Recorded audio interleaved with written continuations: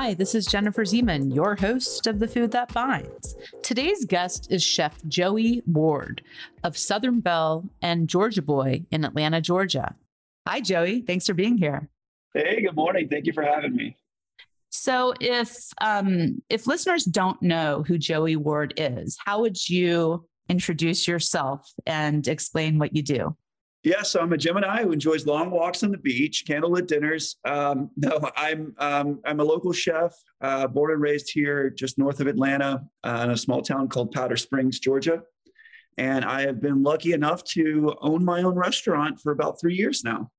And what's the name of that restaurant? We have Southern Belle, and inside Southern Belle, we have Georgia Boy. Yeah, can you explain? Because it is kind of two concepts, no? It is, yeah. I decided that I was going to open my first venture, just two at once. So never, never the easy way. So Southern Belle is the main footprint of our building. We're located at the Plaza Theater over on North Highland and Ponce de Leon. We love the space.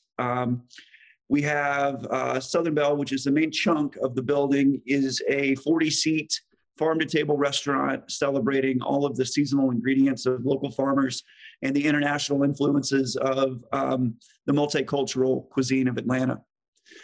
We currently offer a small a la carte small bites menu, as well as a 4-course chef's tasting menu, and a vegan option as well. And then hidden inside Southern Belle, located through a secret passage, is Georgia Boy. And Georgia Boy is a chef's table experience where we do around 16 courses in a communal group setting inside the kitchen. And I hate asking people to just label their cuisine. And I know chefs hate to hear it, but if you were to explain to someone who's never been to your restaurant, what kind of food to expect? Because I consider your food super high concept, very creative. I'm always like, whoa, what was that when I eat your food? How would you explain it? Yeah, so Southern Belle, I would say is a little more subdued in the concept portion, but there is a bit of that going on throughout. I would say Southern Belle celebrates the multicultural cuisine of Atlanta using local ingredients. All of it's farm to table. We utilize a ton of local farms, very important to us. And then Georgia Boy is a multi-sensory, and I would say emotionally driven experience, meaning that the dishes have a story. And we're trying to take you on a journey, not only with the palate, but through evoking emotion. Different senses are stimulated throughout the experience. And it's meant to have a little bit of fun. We like playing with the food a little bit. So. I want to talk about your restaurant and just kind of you guys reopening during COVID and everything that happened later on. But I really want to kind of rewind the tape. And you can tell I'm a Generation X, can you? Rewind the tape. And just talk about when, you first were growing up. One of the questions I love to ask people is, just when did you know food was going to be a thing for you? Beyond just something you enjoyed eating, you're like, oh, I'm going to end up doing something with this.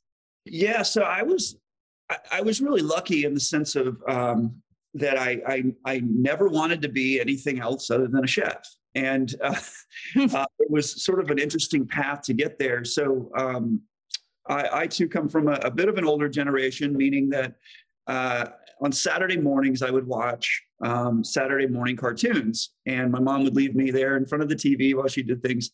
And eventually the cartoons would go off and end. And then afterwards, I remember on Georgia Public Television, we had these cooking shows. And this was the early days, before Food Network, shows like Yan Can Cook and Justin Wilson, the Creole chef, would come on. And I was there and I started watching them. And I was always a bit of I was passionate about food. My mom called me a husky boy as a young kid. I loved to eat.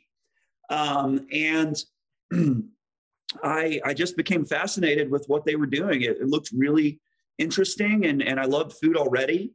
And so I started, intentionally staying to watch these shows, and they grabbed something about my curiosity, which was that, these guys and ladies were doing things with food that were artistic and they looked pretty, and you could almost smell it through the TV. And I was always an artistic kid as well. And I started becoming fascinated with the idea of being able to express myself through food. And actually, my grandmother had a clip for a long time.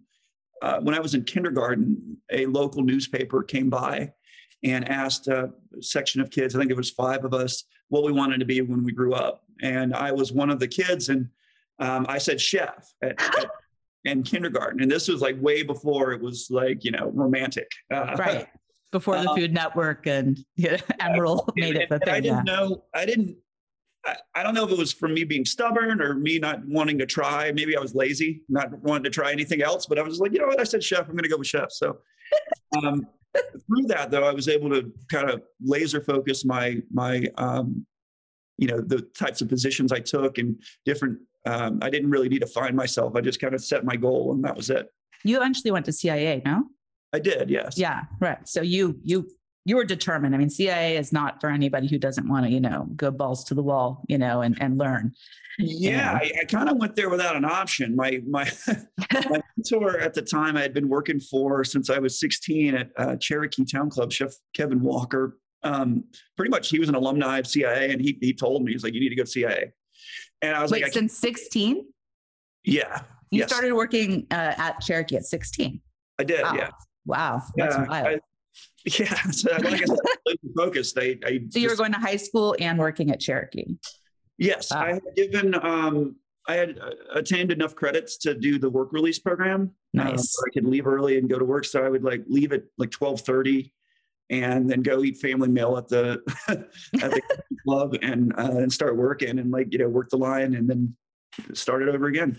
So when you were growing up, though, you mentioned your mom. What was food like? Like, what role did food play in your household growing up? Like minimal. Mm-hmm. It was. We were sort of a hamburger helper type, family. I was an only child, and my mom always made dinner, but it wasn't exactly from scratch. And so that's not really what drove the passion for food. The fondest and oldest memory I have about cooking was with my grandfather, who was my biggest male role model growing up. I remember we had picked a bunch of blueberries one year when I was like 4 or 5 years old. And the next morning we made blueberry pancakes. It was the first thing I ever learned how to cook next to my granddad. And I don't even think that was from scratch. I think it was like a Bisquick mix or something, but we were dropping the blueberries in there and watching them bubble up. And I just got so excited. My granddad would crack the eggs with one hand, which I thought was super cool. And it is still cool. Still cool. I can do that now, which is, life goal accomplished. But I was just fascinated. And that kind of really is what got me, sort of really curious about cooking. And just because I loved my granddad so much. And at the time, I remember him telling me that he was a cook in the Navy, but and this has been on other pieces of press that we've released, but I don't think the second half of the story is there. So you get the exclusive. So nice. A few years before he passed away, as a grown man, this is a couple of years ago, it was Thanksgiving and I was chatting with my granddad. We'd opened the restaurant. I was, we were fairly successful in that it was surviving. And I said, Granddad, I never got to thank you. I wanted to take a minute. You're the whole reason I got into cooking. And it was all because you were a cook in the Navy and it inspired me. And I took this whole journey. And he took a long pause and he said, I was never a cook in the Navy. And I said, I'm sorry, what? He's like, no. So he was called a boatswain mate. And I guess he did some stints in the galley, but it was never, he really didn't cook much. And it was that skewed perception of reality that drove my entire existence. So I was like, well, thanks anyway. You still inspired me, I think there's certain stories that I've told myself in my childhood that I'll fact check with my parents and they're like, no, that didn't happen. That was a fabrication. But so you're 16 and you're working at Cherokee. Mm-hmm. take me through, like what happens next for you, that's relevant, like to this, like in terms of, you eventually go to the CIA and then you come back to Atlanta. And I mean, I definitely want to talk about your relationship with Kevin, since that was such a big chunk of your experience and you leading that restaurant. What in between those, that time frame do you think is relevant to this that you'd like to discuss? Well, I'll say, so this might tie in towards the end, but I did take a beat right after graduating to do some serving and bartending here in the city. So I took a step down. I mean, I had been working back at house since I was, 15 or whatever. And so I was like, eventually knew that I wanted to at least be operating restaurants, not necessarily owning one. And so I took like a year and a half and did some serving and bartending in some places in Buckhead. And that was really eye-opening to see that side of the business. And part of it was strategic and, for an investment in my future. And part of it was like me being like a 21-year-old and wanting to like be a bartender and have those late nights and that kind of thing. But I was glad I did it because I got some perspective that I could appreciate later in my career. So yeah, I was on the opening team of Opera Nightclub. Oh my God, I remember that. And they had a catering company that was in-house. So like when it wasn't a nightclub, it was also an event center called the Atlanta Event Center. And a friend of mine took the gig as the executive chef when they rebranded from I forget what the old club was called, but they opened as Opera. And he called me up. He's like, stop serving and bartending. You need to come back to the kitchen. So I helped him and did catering for a while. Big corporate events for like Microsoft, Delta, Coca-Cola, stuff like that. Got a taste for catering. And scale. Gosh. Scale. Yeah. I mean, I'd done a bit of it in the country club because you kind of do all things in country club. But this was scaled up. I mean, we were doing parties of like 1,400 people and like hors d'oeuvres and, this and that, buffets.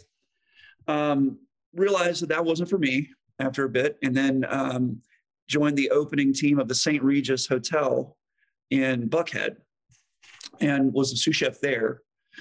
So now I've dabbled in, at this point, country clubs, catering, and hotels. And in front of the house. And front of the house. And so I was kind of just feeling it out. And back then it was really sort of standard, at least to me, to do at least a year at each place, for my resume. Yeah.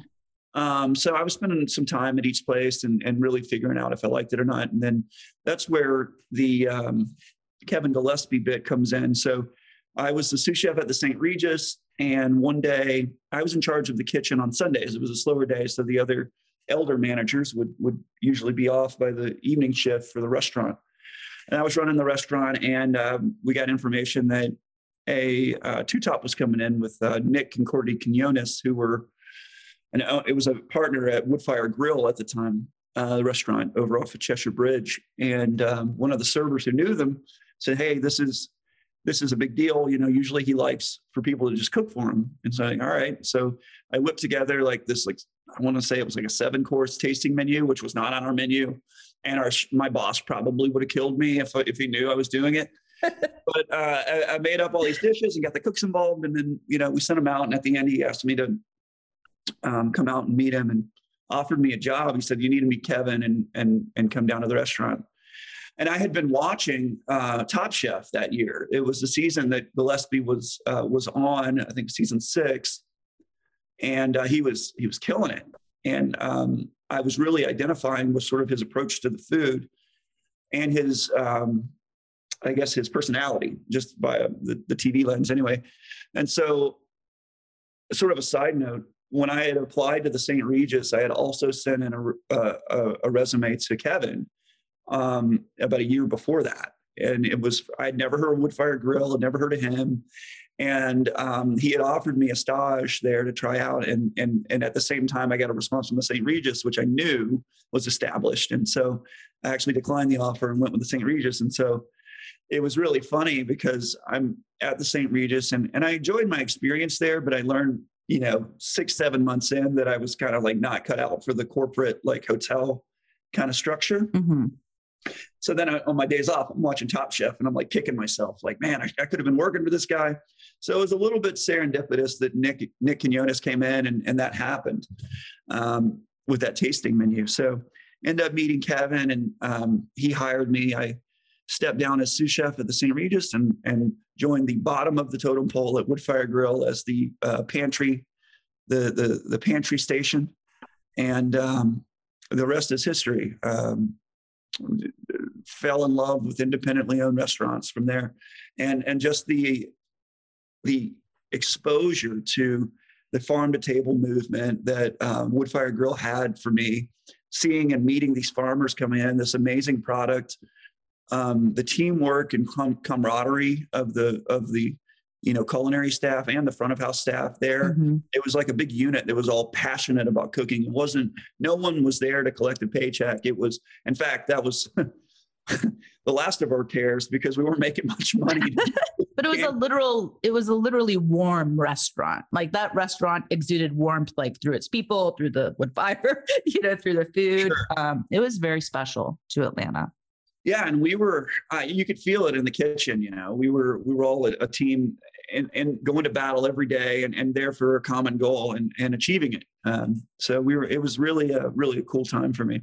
So you guys went and opened Gun Show together?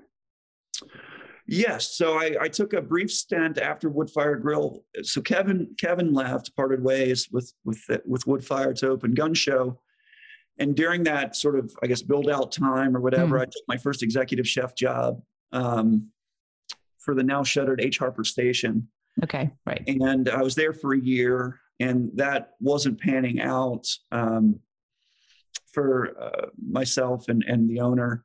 And so right around that time, Kevin reached out and said, hey, I've got this concept where the cooks cook the food and serve the food.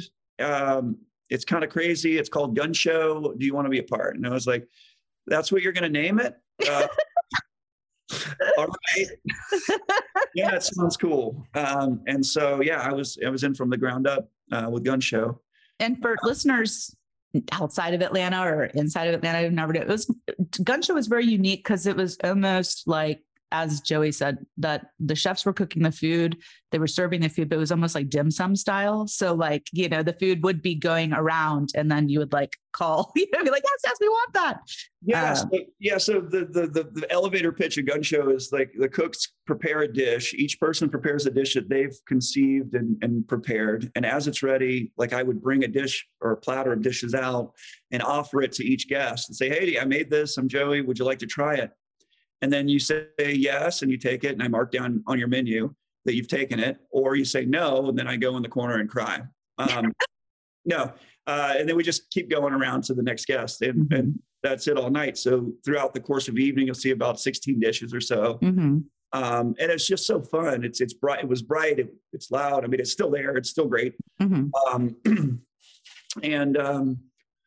this day, I mean, until Southern Belle, it's been my favorite job I've ever had. I spent a lot of hours in that building.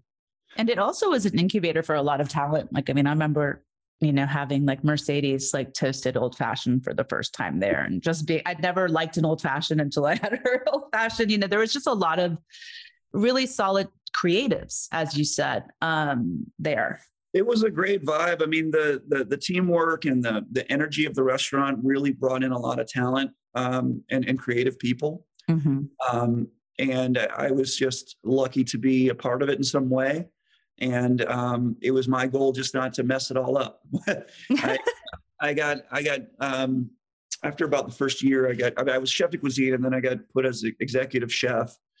And it was a very unique role because it wasn't like a traditional executive chef job, creating the menu and making sure everyone's doing, executing your vision.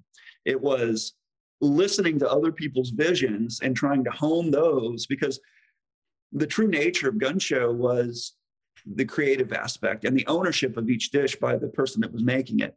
So it wasn't just me dictating dishes. It was me listening to ideas and helping to, depending on the different levels of experience that our different cooks had, help them to either make it into a cohesive dish to present to the guest, or just, giving them a high five and being like, that's great. Let's put it on the menu. So it definitely was a different set of skills that I had to learn, along with not being a sociopath, like in the back. I had to talk to guests every night, like every single guest multiple times.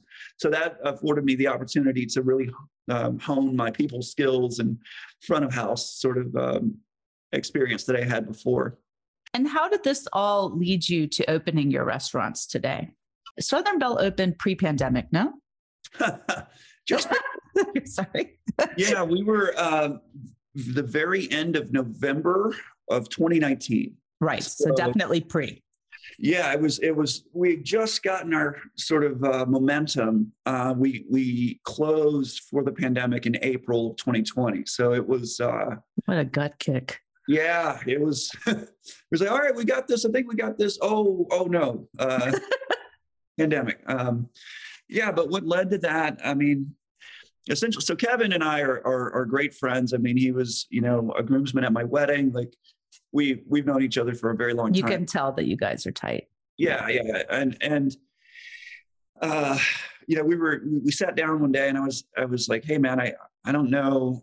I'm thinking I want to do my own thing at some point. And we kind of talked about what that would look like. And he wanted me to be maybe a part of his growing restaurant, empire that he was trying to build. And I was happy to help him because I care for him and want to see him succeed. But at the same time, I had this creative drive about me that I knew, or actually he identified, that would never be satiated by working for someone else. And, I thought that was really big of him to admit that. And because I remember he said in the meeting, he like stopped mid-sentence, like, well, you could be the culinary director. And then he like stopped and he was like, you know what, Joey, honestly, you're never going to be truly happy unless you're doing your own concept. Mm-hmm. And that was a hard pill to swallow, both for him and for me to hear, because I was like, oh shit, I guess I got to do this myself. Here we go. So with that, he essentially gave me permission to use his resources and to help me, and his business partner, Marco Shaw, who is really great with Redbird Restaurants, to help me get my feet underneath me as far as like how to open a business and getting, the steps. Yeah. Here's the template. This is exactly what you need to do. Yeah. And the concepts. I mean, it was Marco who pointed me in the direction of the space for Southern Belle. It was a real estate person had given him the floor plan for what is Southern Belle and Georgia Boy now, and for them to potentially use for a different concept. And he was like, this sounds exactly like what Joey's been talking about. And so he showed it to me and I was like, wow. And so that's, got me on my. It's a really great location. I mean, it's a storied Atlanta location, with that theater there, the Plaza Theater, which I just saw you and your wife were watching Cocaine Bear the other night. Cocaine Bear at the Plaza, which I highly recommend. Treating her right. But I remember there used to be like the first Korean restaurant in ITP was there called Mirror of Korea. It was like the first time I ever had Korean food was in that place. And the Righteous Room is there now. I mean, it's great. That's like a super funky location, even just choosing that location is a choice in and of itself, saying something about the restaurant. Was having kind of an edge an important part of these two concepts for you? Like not opening, and you could have opened in the middle of Buckhead, right? To be honest, I was so eager to find the space, when I was looking, because I'd gotten we'd done some fundraising, we had some investors, and now it was like, we got to figure out where this is going to materialize. Mm-hmm. And I was so eager to find the space that I found myself trying to fit it into different places. It really didn't feel right. We were 2 days away from signing a lease over in Virginia Highlands for a space that was nice, but it wasn't right. And I was just like, we got to get a space. And that's when this space came across my desk, and I walked in the front door. I never really went to the Righteous Room much. Like, I hadn't been to that Plaza much. I'd been by. I'd never been to the theater. And I walked in the front door of what is now Southern Belle, and it was instant. I mean, what I had been envisioning in my mind Southern Belle to look like, the kind of vibe in particular for Southern Belle, not Georgia Boy, it had. And it had been a florist most recently. So it wasn't even a restaurant. It was just this shotgun building with this amazing exposed brick from, 100 years ago almost. And the stamped tin ceiling and this tile floor that was all like original. And it instantly reminded me of something that you might see in New York, like in Brooklyn or something. Like it was just kind of tucked in there. You would walk by it 100 times and never know it was there. But the moment you broke the threshold of the door, all of a sudden you were in a different place. And it gives me goosebumps now. It was a really serendipitous moment to see that. And I was like, this is it. And it just so happened that on the floor plan for that space, there was this little thing literally on the blueprints. It said, what is now the Georgia Boy space was called the Hideaway on the thing. And so it was a catty corner room that was not even connected by a door. You had to go out the alley and into this other door. And it was the exact square footage that we needed to make Georgia Boy happen. So it was really cool to see that happen. So total kismet. And inside it's really funky. I mean, like even, in the bathrooms, they have kind of all that masters type of stuff, at least when I was there was a lot of golf type of paraphernalia, yeah, if I remember. Golf bathroom. We've got 3 bathrooms at the restaurant. All have the golf bathroom. Yeah, they all have their own theme. I was very purposeful with the design.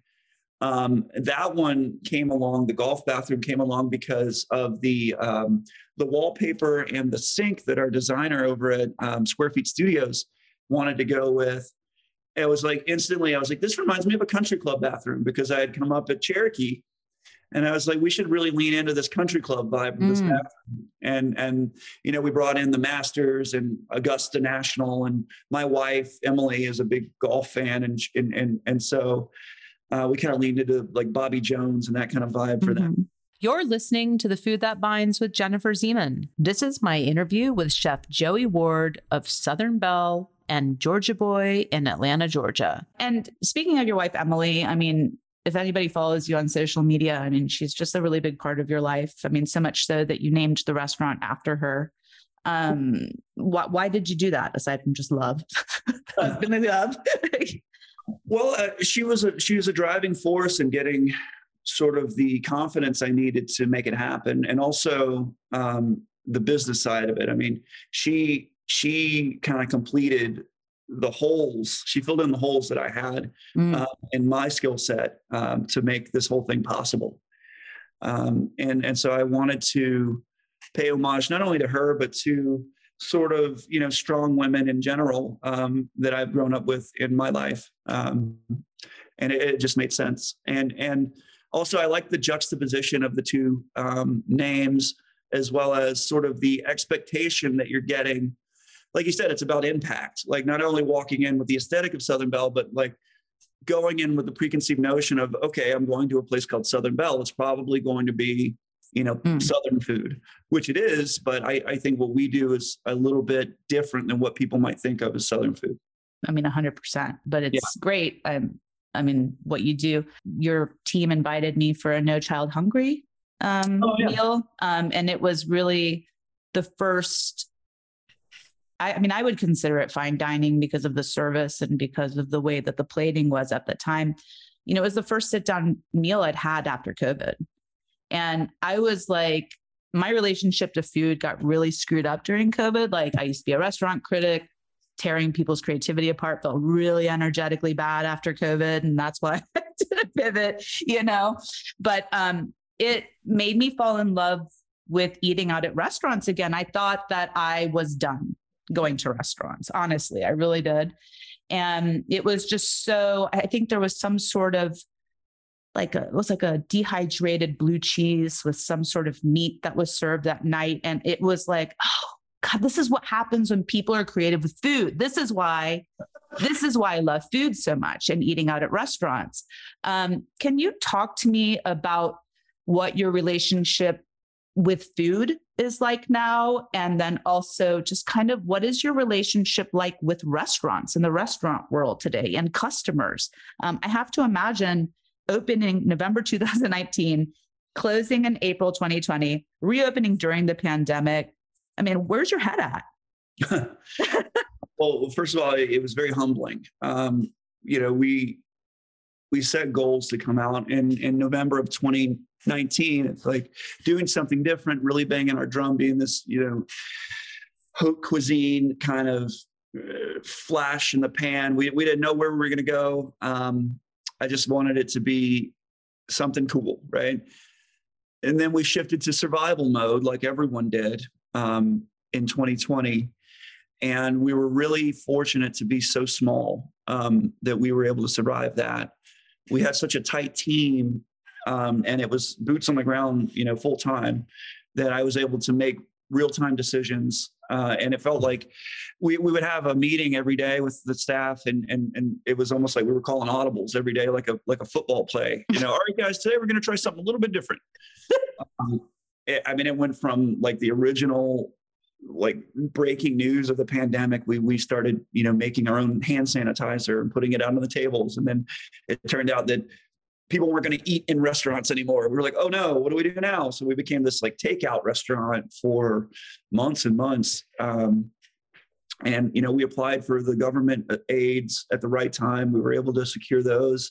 We did a GoFundMe right at the beginning to make sure our staff was taken care of, as well as beyond the GoFundMe, we paid everyone an additional wage to sustain them until we could get them furloughed for unemployment benefits, and until the PPP stuff came through. So no one missed a paycheck. Wow! Because we were able to, make that happen, and we were really fortunate on that. And then it was just like, okay, every day was something different.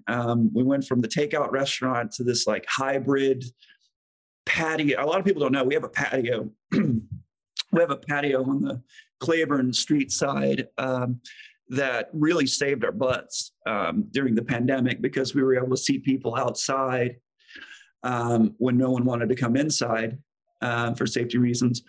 And then we also spread our wings out to the front patio. Well, we called it a patio. It was the sidewalk, the covered sidewalk in front of the Plaza Theater. It's a very Parisian type of patio. Oh, for sure. Yeah. It was al fresco dining at its finest. And the Plaza was really cool in letting us like spread out under their marquee as well.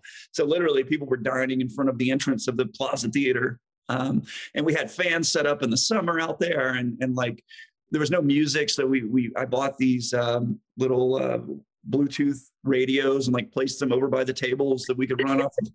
We were trying our best. We even brought in brunch for a while, which was very well received by the guests and not so much by the staff. No chef likes brunch. No chef likes brunch. That is real. Unless it's a restaurant that only does breakfast and lunch, I think. Right. I was really proud of what we did, but it took a global pandemic for us to agree to do brunch, and it'll take another one to do it again. So you get it on a t-shirt. Yeah, exactly. There's a great line in the show The Bear, where they're talking about brunch, and everybody, the whole staff at the same time goes, F brunch. Yeah, that's how we feel too. Yeah, it's true. It's true. But yeah, so I mean, we evolved from that to eventually getting back indoors. And then the last evolution was opening Georgia Boy again, because that is a communal dining experience. So we had to make sure we were as well clear of the pandemic as we could be, that people would want to come and sit together again.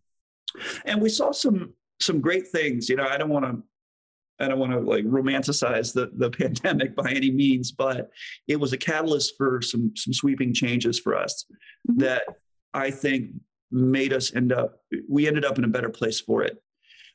First of all, I have the confidence that we will be able to open another restaurant in the future with no problem, because it was trial by fire already. Totally. But more so, we evolved the concepts to a thing that to where we are now, and we're very happy with that. Some of the changes that we made, one was Southern Belle became a tasting menu. More for a celebratory type dinner than every day. Previously, in the initial opening, Southern Belle was a la carte only, and it was sort of like a small plates kind of tapas style Mhm. menu where you would hopefully a table of four would order everything and share, and we didn't take reservations.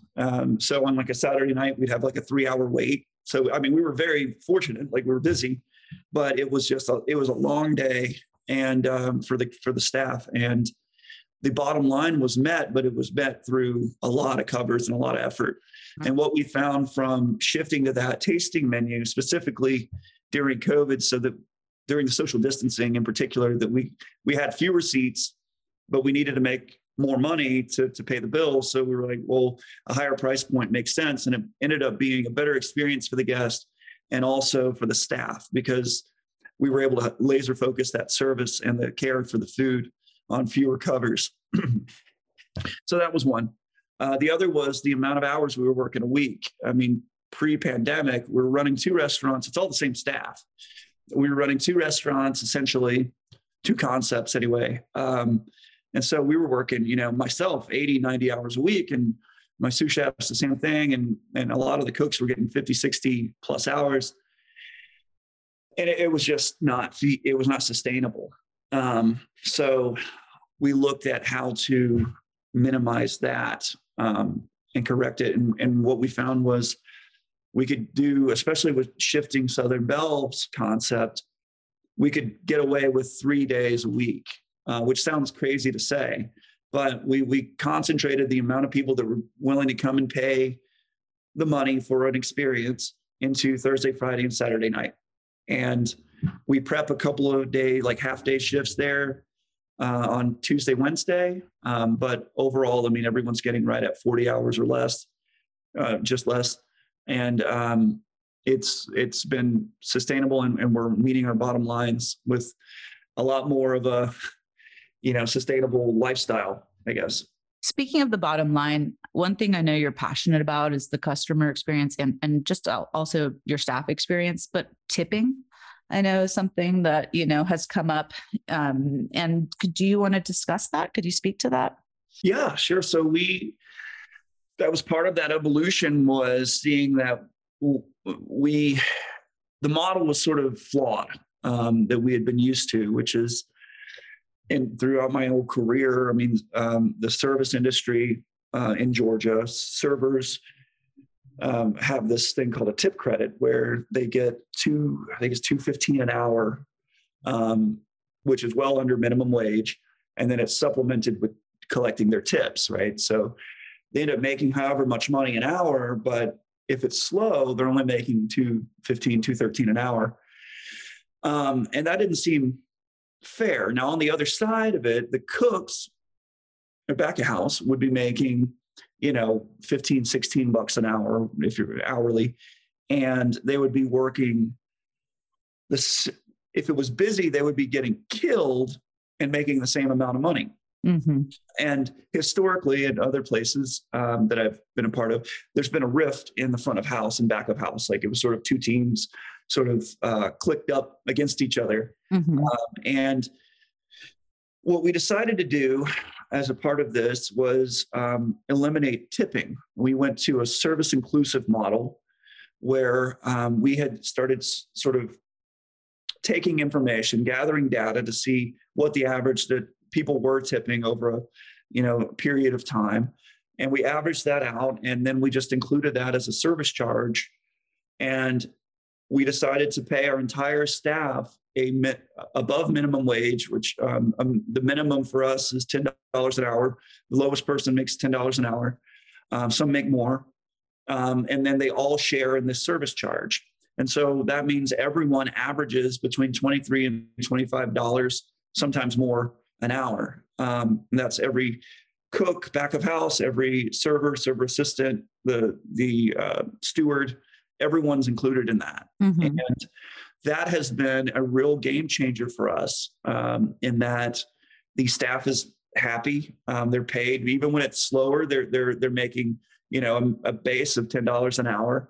When it's busier, everyone, all boats rise. Mm-hmm. So there's some pride in like, yeah, it's busier, but you're getting paid more. Like I don't know, it made sense to us, and we've been seeing it work. It's been, my biggest fear was that we were going to price ourselves out of the market, that the guest would think that this is a ripoff or not willing to pay it. And I think that it's been the opposite. We've seen very little, almost no pushback on that from the guest. In fact, we see a lot more guests willing to not only pay the service charge, but they're happy that that's the approach that we're taking, and then tip additionally, which has been really remarkable. I think that it's an interesting issue. You've seen some people say that the service included charge, thing is not good. Some people are advocates. If it's working for you, that's great. It works for us. So far, it's been great. I don't know if it works for every concept. I think a fast casual would have a harder time. Definitely not. Yeah, but people are expecting to throw down and buy a bottle of wine. Yeah. But I do think it is the first steps in a conversation, and a bigger conversation that needs to happen in the industry, which is, this system of paying servers $2.13 an hour and then expecting the guests to supplement their income to a livable wage that's consistent and a dependable paycheck. It's not right. It's broken. And we need to look at other models. You look at the European model, in particular, France, they have paid vacation for their servers. They have a salary for their servers, but you don't tip.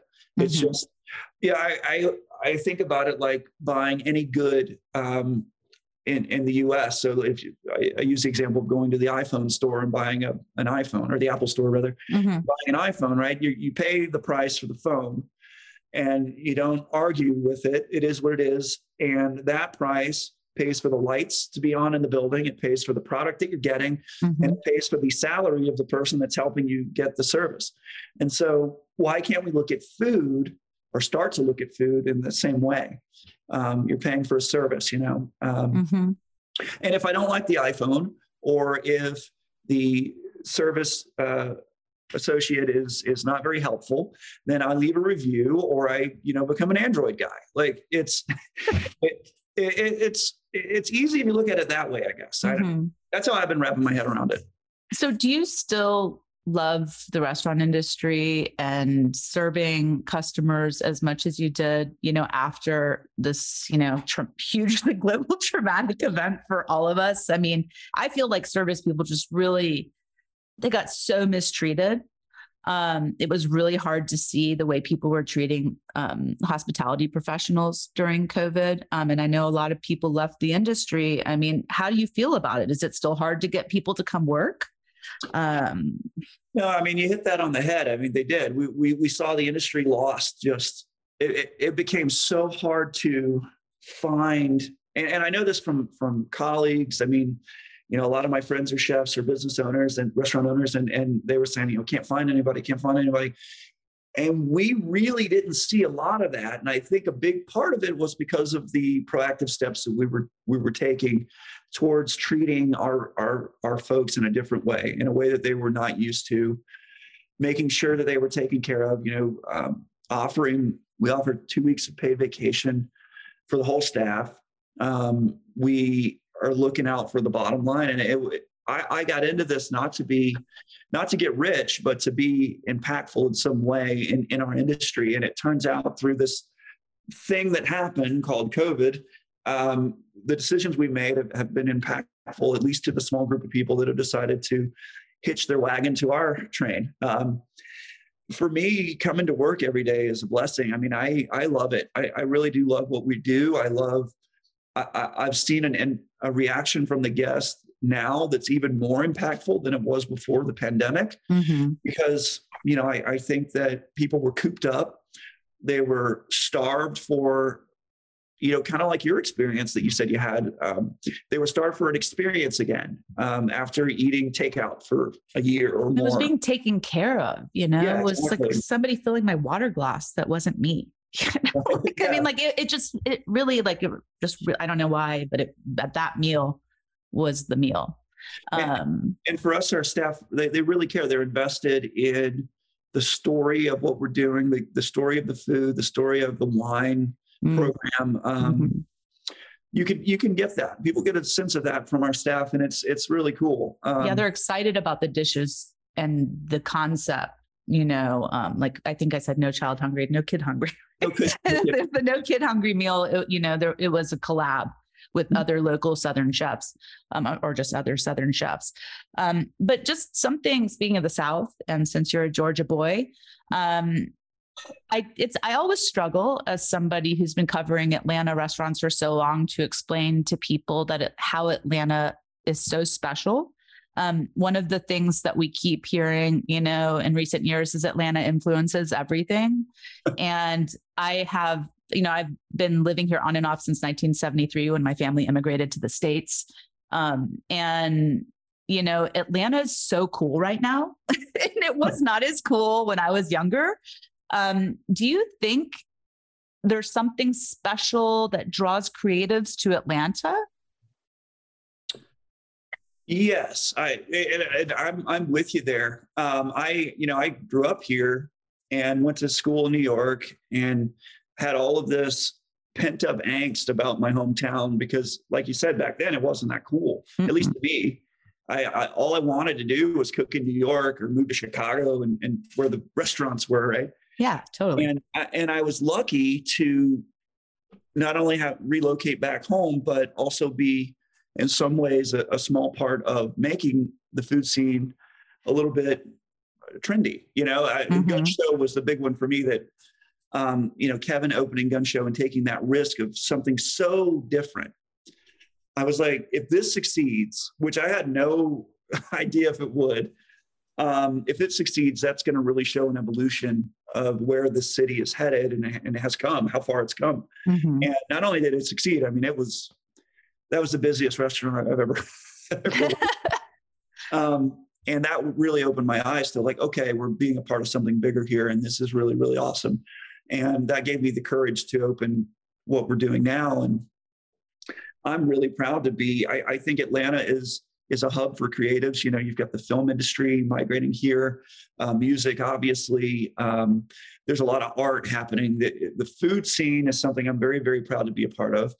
And it's a family, right? The food scene here. I don't think people get it. Like if somebody's struggling, they show up. A lot of chefs, we've got the Giving Kitchen here, which is huge. All my friends are chefs, pretty much.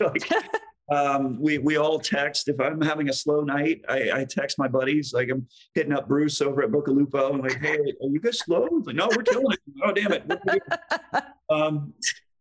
So yeah, I mean, it's a really cool community to be a part of. And, the answer, I think, what draws people to Atlanta is probably the weather in the winter. But what gets people to stay, I think, is the city itself, the people, the creatives that are here making it really funky and cool. And I'm super glad to be a small part of it.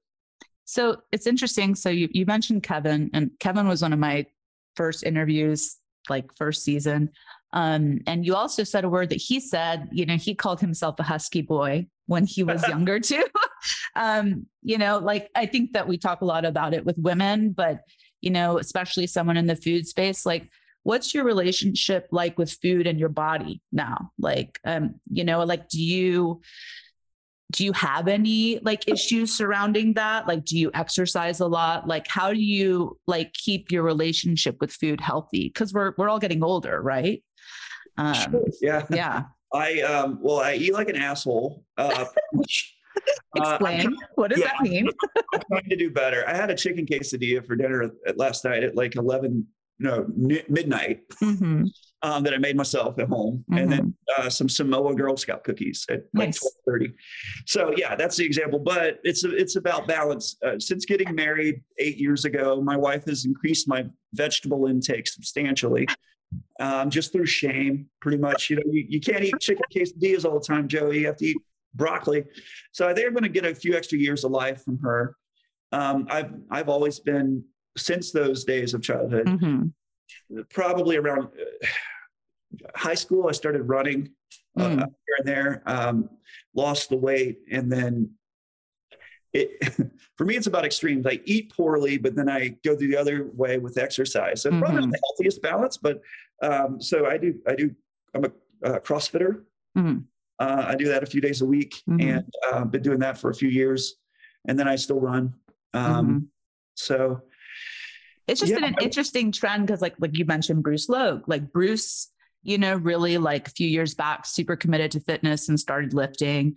I know Zeb Stevenson like really turned it around. Guy Wong, like I've just seen a real trend of male chefs like really taking control of their health in Atlanta as well, which I just think is like a part of food we don't talk about. Like we can sit and eat foie gras, but like, how much should we eat of it? And how do we minimize its impact on our own liver?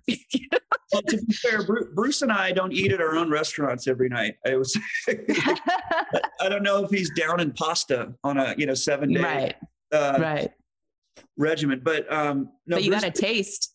You taste. Yeah, I don't know. For me, exercise is about the physical, benefits, feeling better.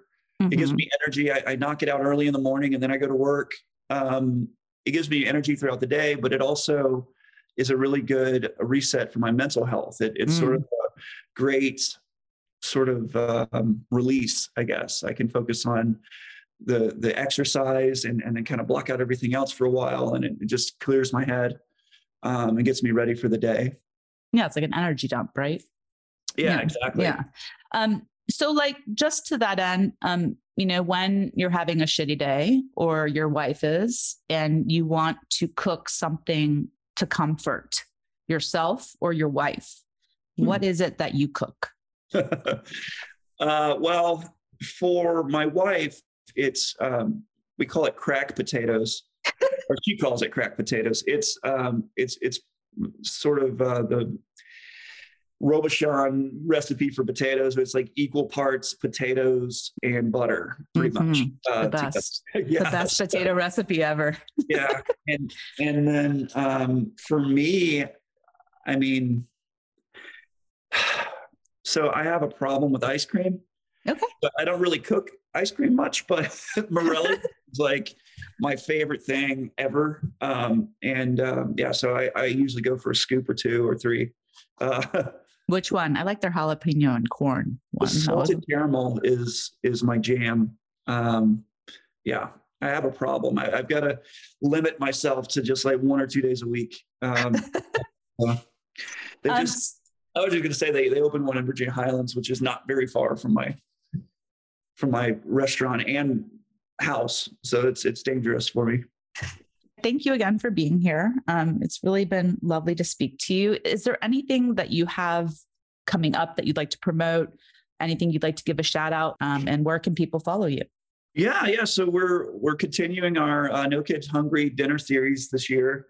We've got one coming up on April 23rd. And what that is, we call it Bless Their Hearts dinner series. Last year through this, we raised over $10,000 for No Kid Hungry charity. And each dinner is 5 chefs, 5 courses. They're all from the Atlanta area and the Southeast in general. And sometimes we get a wild hair and we fly people in from other states as well. So we've had a friend from New York come down and different things, but it's really a great time to see these other chefs and their creative expressions through food for a great cause. And then just come out and check out Southern Belle and Georgia Boy, Thursday through Saturday. Reservations on resi.com. And then you can follow us on Instagram and Facebook. Oh, well, thank you again for being here. I really enjoyed talking to you. Thanks for having me. This has been great. I couldn't think of a better way to start my morning. Well, have a great Sunday and keep up the great work. Awesome. Cool. I hope to see you soon. Well, that's this week's episode. Thanks to Joey for joining me, and thank you to you for listening. If you want to keep up with me, you can find me as Jennifer Zeman on Instagram and Twitter. Next week, we'll be joined by Chef Marcus Samuelson, who has just opened his first Atlanta restaurant, Marcus Bar and Grill. Again, we'll be back next Sunday with Chef Marcus Samuelson. This has been your host, Jennifer Zeman of The Food That Binds. Thanks for listening.